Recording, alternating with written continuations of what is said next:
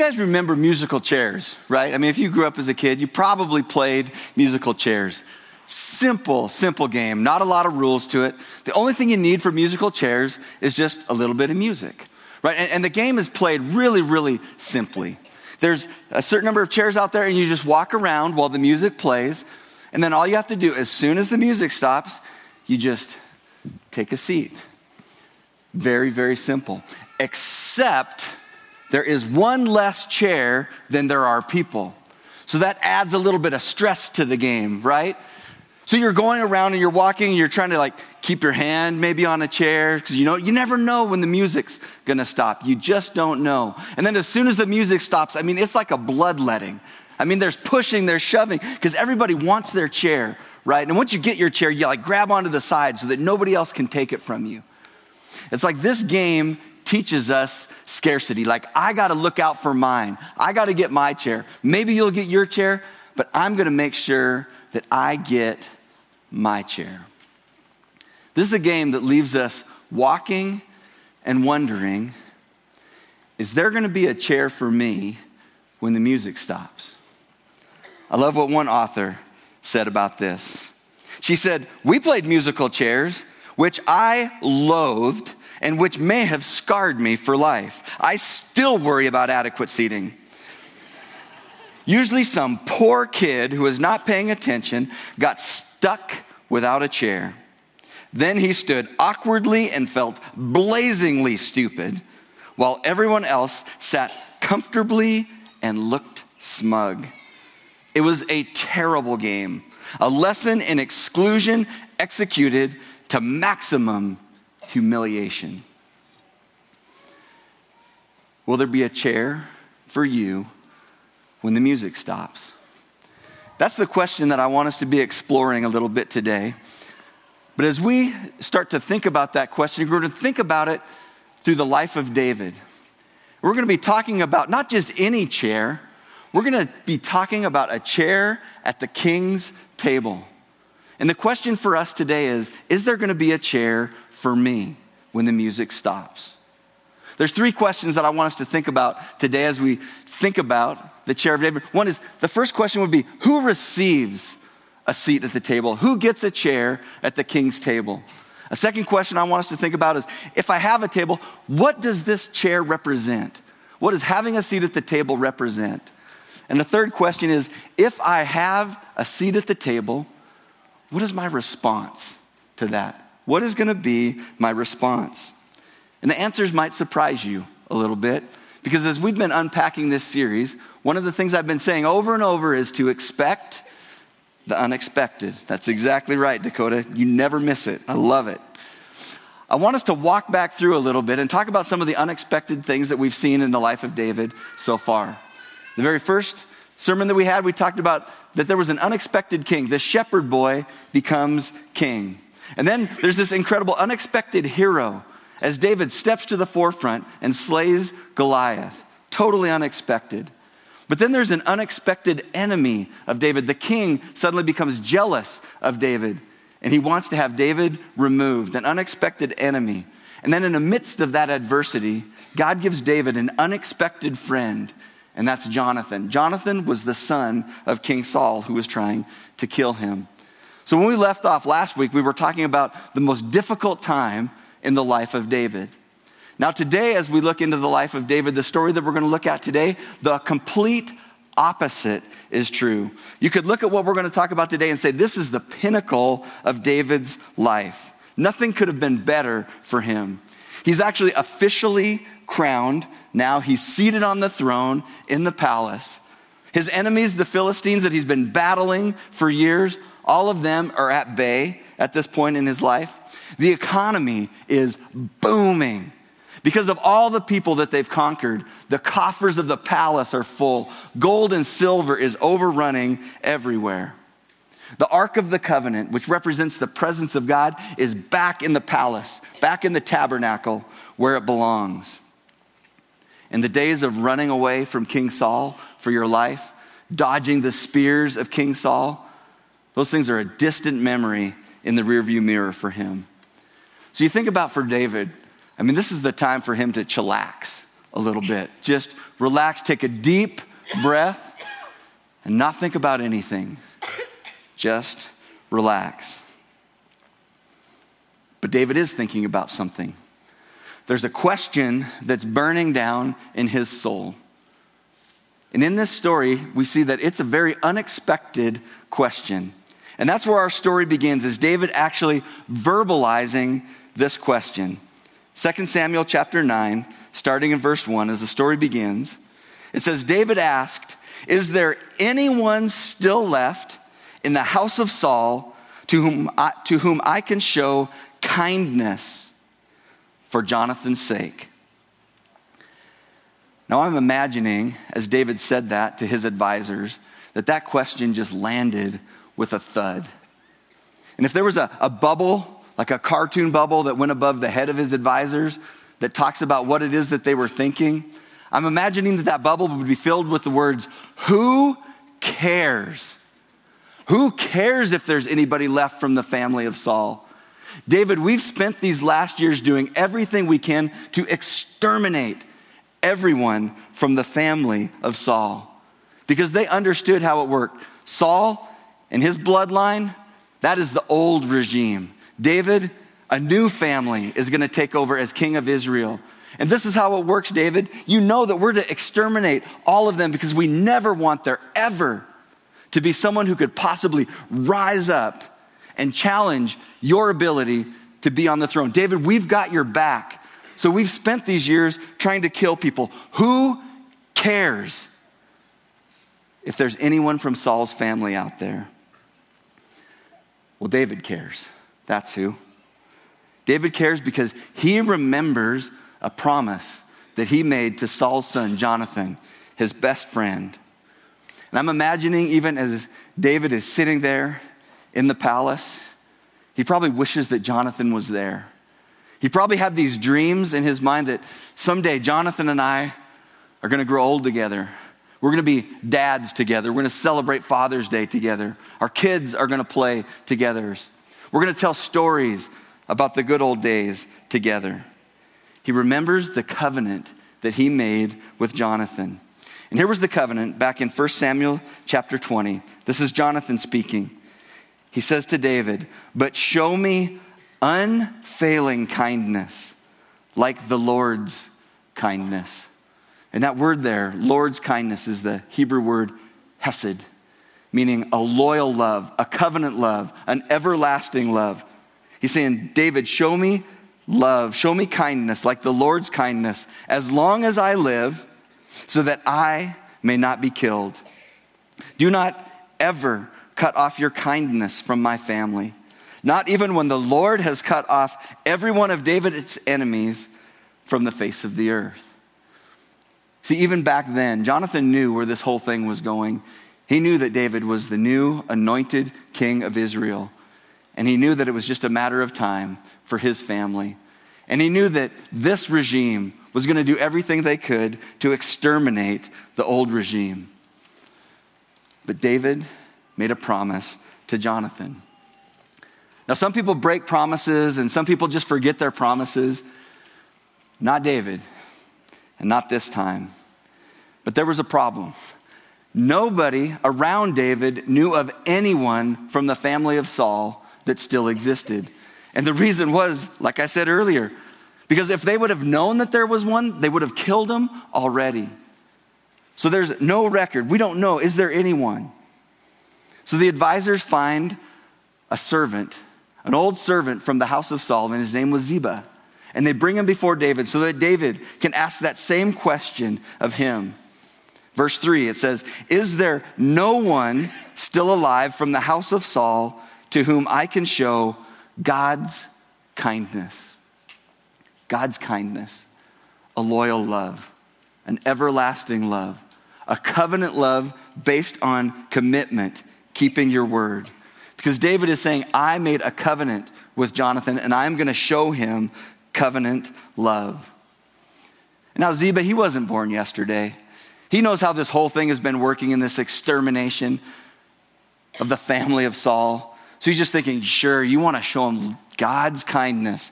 As soon as I tell you who they are, you're just going to find them and kill them, just like you've done with everybody else. So listen to Ziba's response at the end of verse 3. He says, there is still a son of Jonathan. He is lame in both feet. Literally, what Ziba is saying to David is, he's a cripple. David, you don't have to worry about this guy. This is not someone that is going to rise up and take the throne away from the great King David. We don't know anything about the backstory of this guy. Ziba doesn't give a backstory to this guy. But 2 Samuel chapter 4 does give us a backstory. This was one of Jonathan's sons, and his name was Mephibosheth.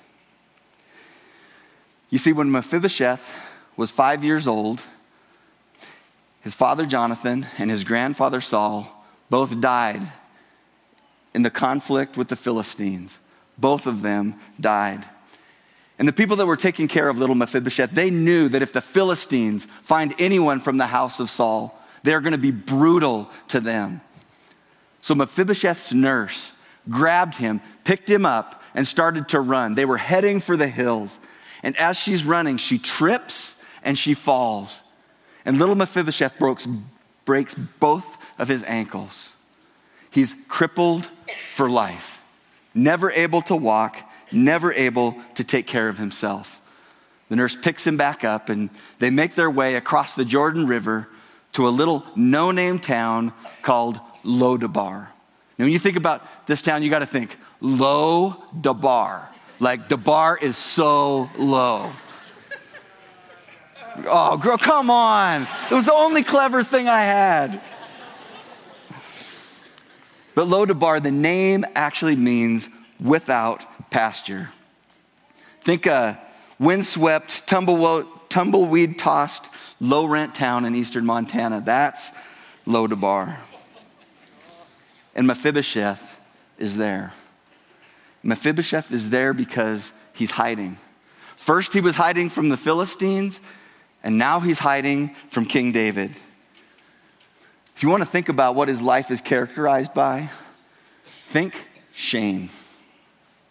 He's crippled. He's broken. He is helpless. He's ostracized.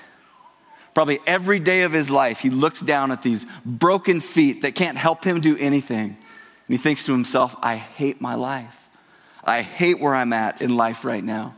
And to top it all off, I am an enemy to the reigning king, the most powerful man on the planet at this time.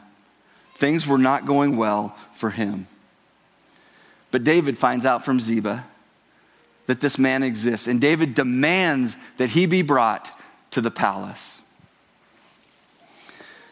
So there's Mephibosheth out in Lo-Debar, pulls the curtains open from his little low-rent trailer out there in Lo-Debar, and off in the distance, he sees a cloud of dust coming his way. And as it gets closer, he starts to see this is an entourage of black Escalades. And he knows that there's only one person that comes carrying an entourage of black Escalades. It's the king's people. They found me out. And because he can't walk, when they come to the door, they pick Mephibosheth off, they take him into their entourage, and they head from Lo-Debar back to Jerusalem. Every mile from Lo-Debar to Jerusalem, his hope fades and his sense of dread rises. Fear and dread overtakes him. There's a lot of scenes from the Bible that I want to see. This might be my top one. They take Mephibosheth out, walk him in, and they just lay him on the ground in front of the king, in front of King David. He's there, laying on the ground, doing everything that he can to try to show the king the honor that he deserves. He tries to pull his legs out from underneath him to get him under him so that he can bow and put his forehead to the ground to honor King David. But he knows he's a death row inmate. He's just sitting there waiting for the judgment of the king, waiting for his sentence. It never comes. Suddenly, out of the quiet, he hears, "Mephibosheth." The king said, "My name." The king knows my name. And unless I'm really dreaming, it sounded like his tone was kind. But Mephibosheth, he couldn't do anything but simply keep his head bowed and trembling, say to King David, "Your servant." Your servant. David doesn't understand this response of Mephibosheth. He says, "Mephibosheth, don't be afraid," David said to him, "for I will surely show you kindness for the sake of your father Jonathan. I will restore to you all the land that belonged to your grandfather Saul, and you will always eat at my table." He's got to be asking, did I hear him right? Is that what he really said? Is he telling me the enemy that needed to be exterminated, is he saying, I have a seat at the table, there's a chair for me? That's exactly what David was saying. Faster than you could say Mephibosheth 3 times, everything changed for him. He went from Lo-debar to the king's table like that. In an instant, he went from fear to love. He went from ostracized to belonging. He went from running from the king to sitting with the king. From obscurity to reputation. From helpless to hopeful. From enemy number 1 to a son. From shame to a position of honor. You know what the name Mephibosheth means? Everybody knows that, right? Mephibosheth means shame destroyer. Shame destroyer.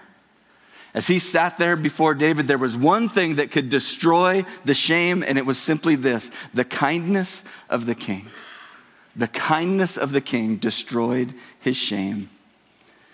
At the end of this story, it says twice, "So Mephibosheth ate at David's table like one of the king's sons."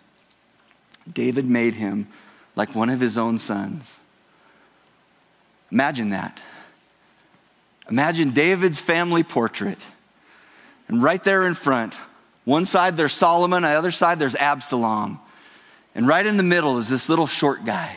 Short because his legs were crippled, but his smile is big.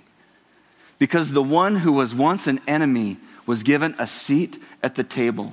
The enemy became a son. Who is it that deserves a place at the king's table? It's the first question. Who is it that receives a place at the king's table? What did Mephibosheth do to deserve a seat at the king's table? Did he impress David somehow? Did he coerce David into giving him that position? Did he have to fight and claw and earn that position? He did cotton picking nothing.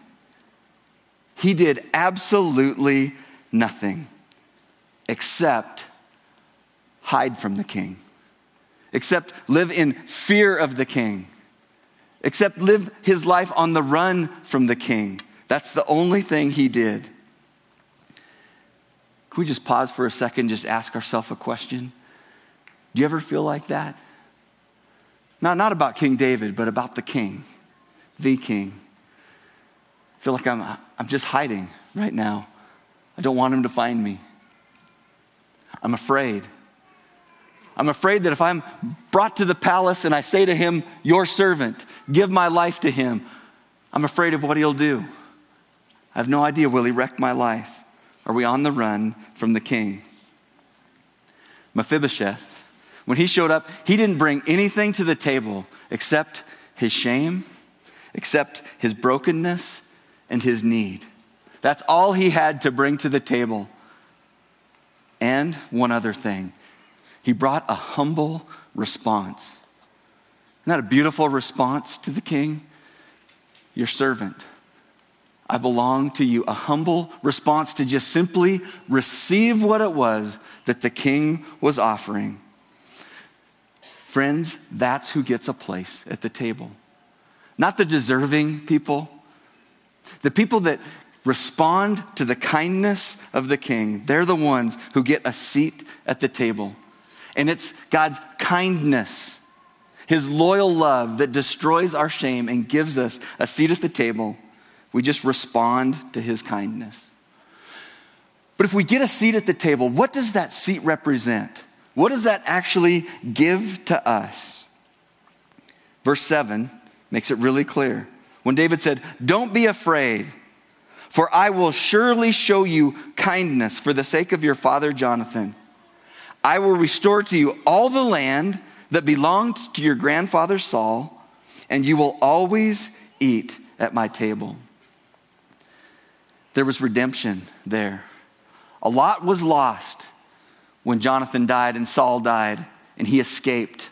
A lot was lost. David redeemed it back, restored it back to him, a redemption of his real estate.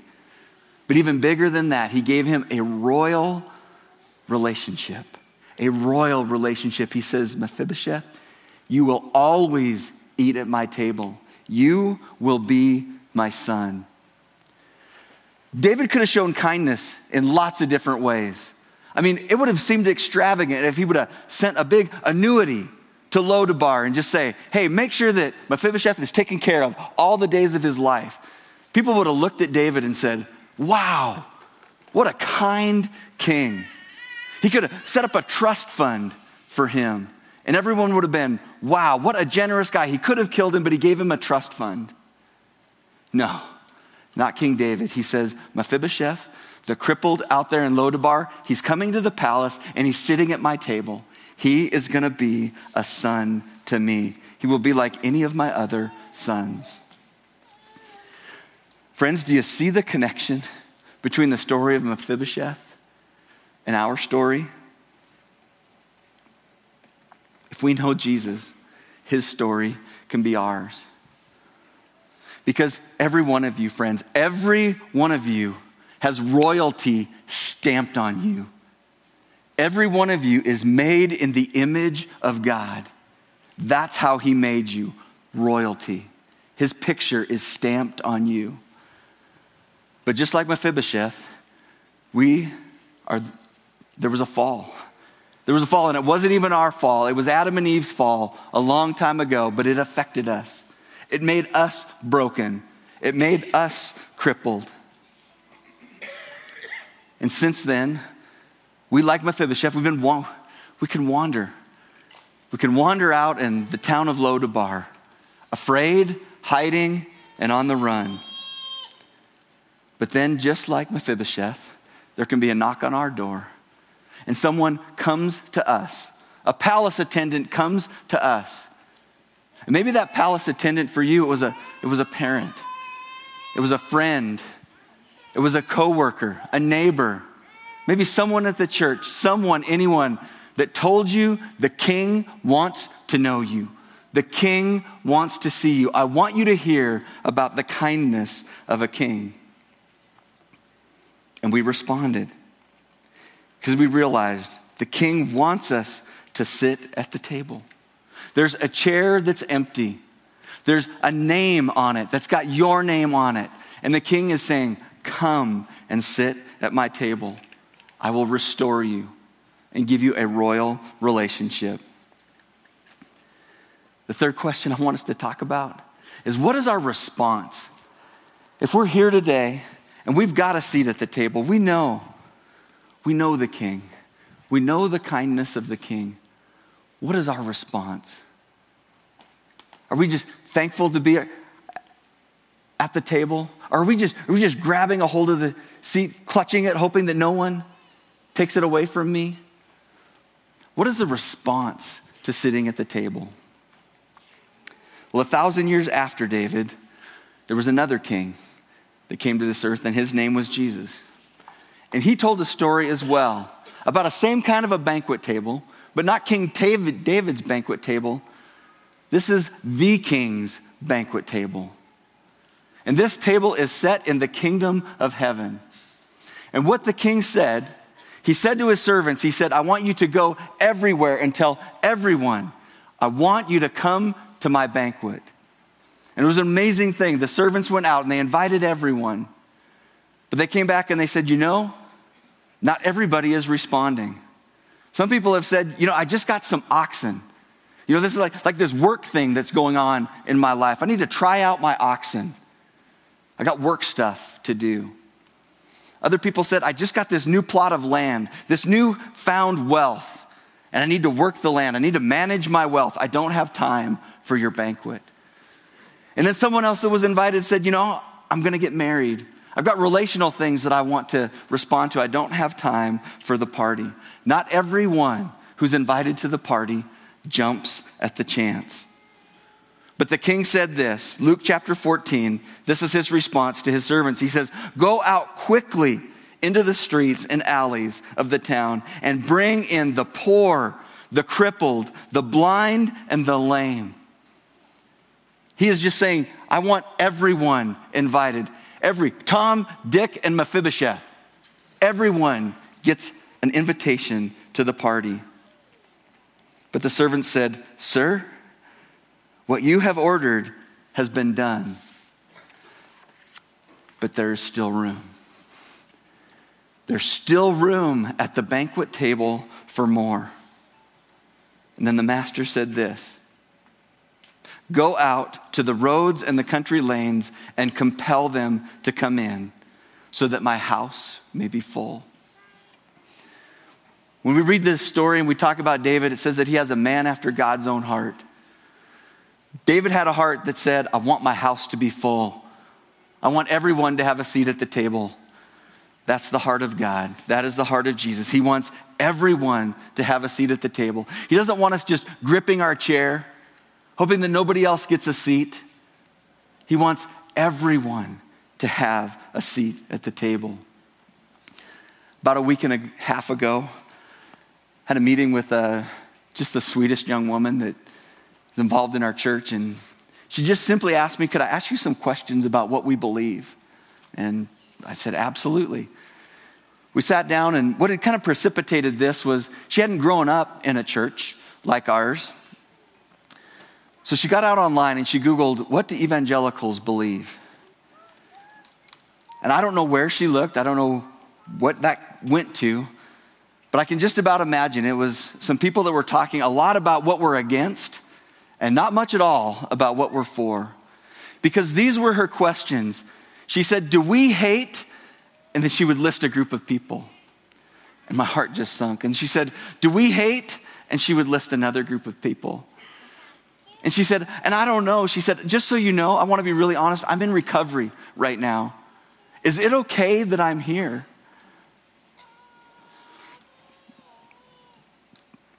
I just sat there,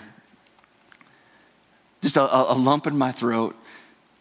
And she said, because I know a lot of people like that, and they're not here, and I want them to be here. Is it okay if they come?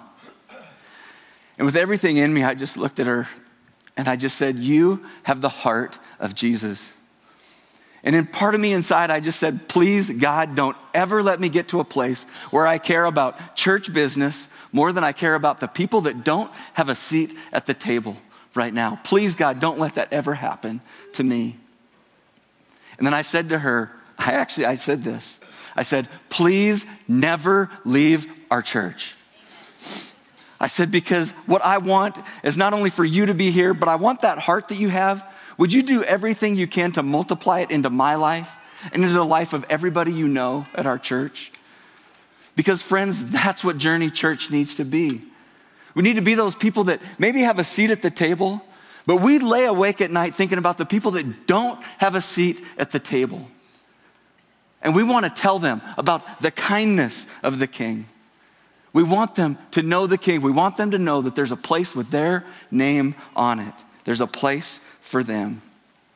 Our mission statement around Journey Church is simply this: we lead people to radical love in action like Jesus. We lead people to radical love in action like Jesus.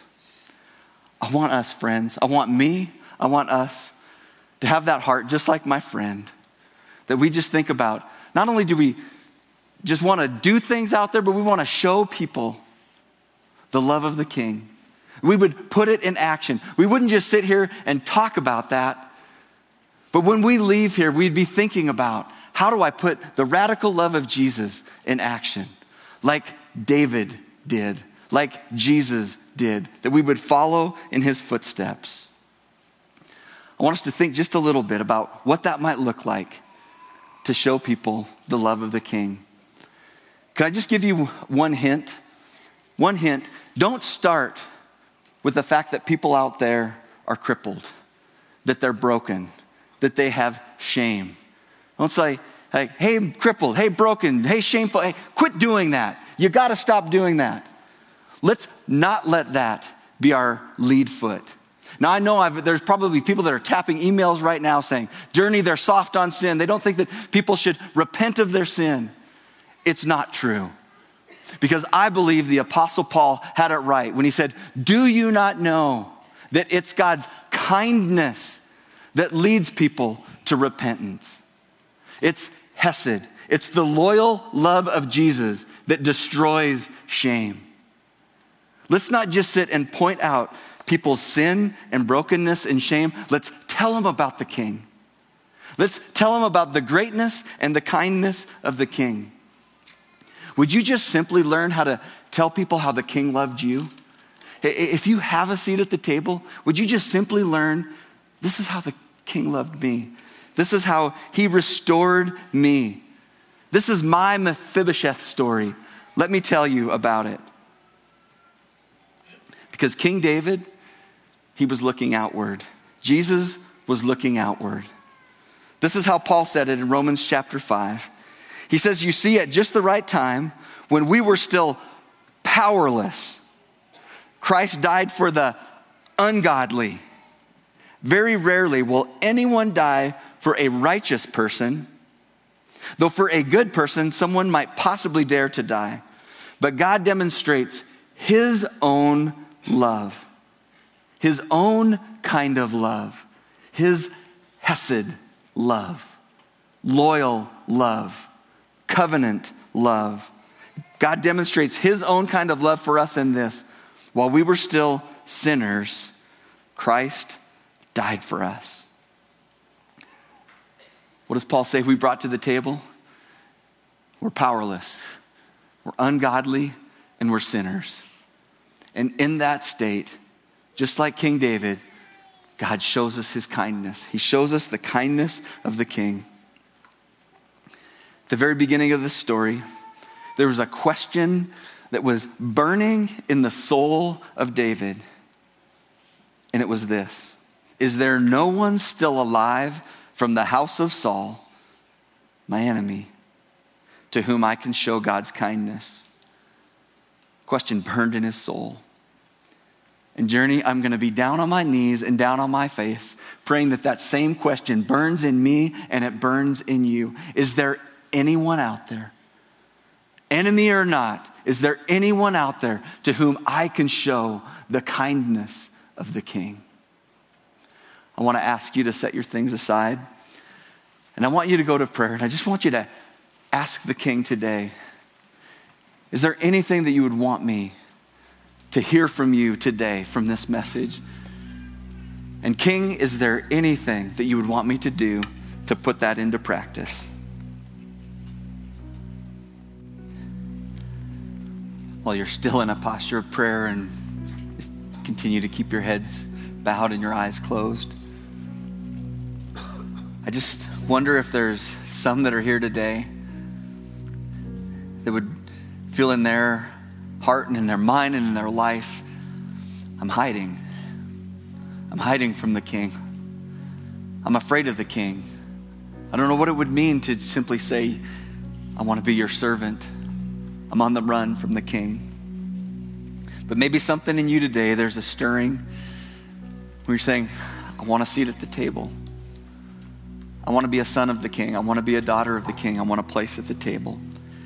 If that would be your heart this morning, I want to help you do that. And I'm just going to pray a simple prayer, and you can just pray this along with me in the quietness of your heart. Something like this. Jesus, thank you for loving me personally. And thank you for becoming a person so that I could know everything about you and have a real relationship with you. Thank you for making a place at your table for me. Thank you for moving toward me and breaking down all the barriers that keep me from having a relationship with you and experiencing you. Thank you for dying on the cross in my place to pay the penalty for my sin, for my guilt, my brokenness, and my shame. You didn't wait for me to get it all together, but you moved toward me. And I want to respond to you today by moving humbly and boldly toward you. Because Jesus, I need you. I open my life to you, and I receive you today as my King and my Savior. Thank you for forgiving me of my sin and giving me eternal life. I want to turn from my life of sin today, and I want to turn to you. Take control of my life and make me the kind of person that you want me to be.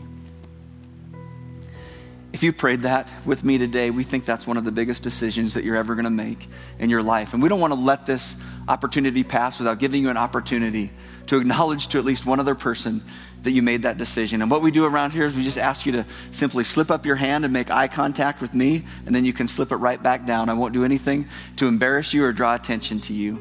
You can raise your hand now. Jesus, thank you that because of what you did for us, your death in our place, there's a seat at the table for us. I pray that we would grow in the awareness of what that means, what's been given to us by your kindness. A seat at the table, the restoration of things that have been broken, the restoration of things that have been lost, and a royal relationship. We can be your son, we can be your daughter. And Jesus, I just pray for those that have that seat at the table, Lord, that they wouldn't just clutch their seat, thankful just that I got mine, but that we would be the kind of people that scooch over and make room for more. Jesus, we're going to take you at your word that there's still room for more. We love you, we trust you, and we ask your Spirit to empower us to lead people to radical love and action, just like you did. In your powerful and risen name we pray. Amen. Thanks for listening. We hope this time has allowed you to dig out more of who God has made you to be. If you made some kind of spiritual decision today and are interested in what's next, we'd love to connect with you. For more information or to get in touch, please visit journeyweb.net. If you're interested in supporting our ministry, you can give online at journeyweb.net/give. Thanks.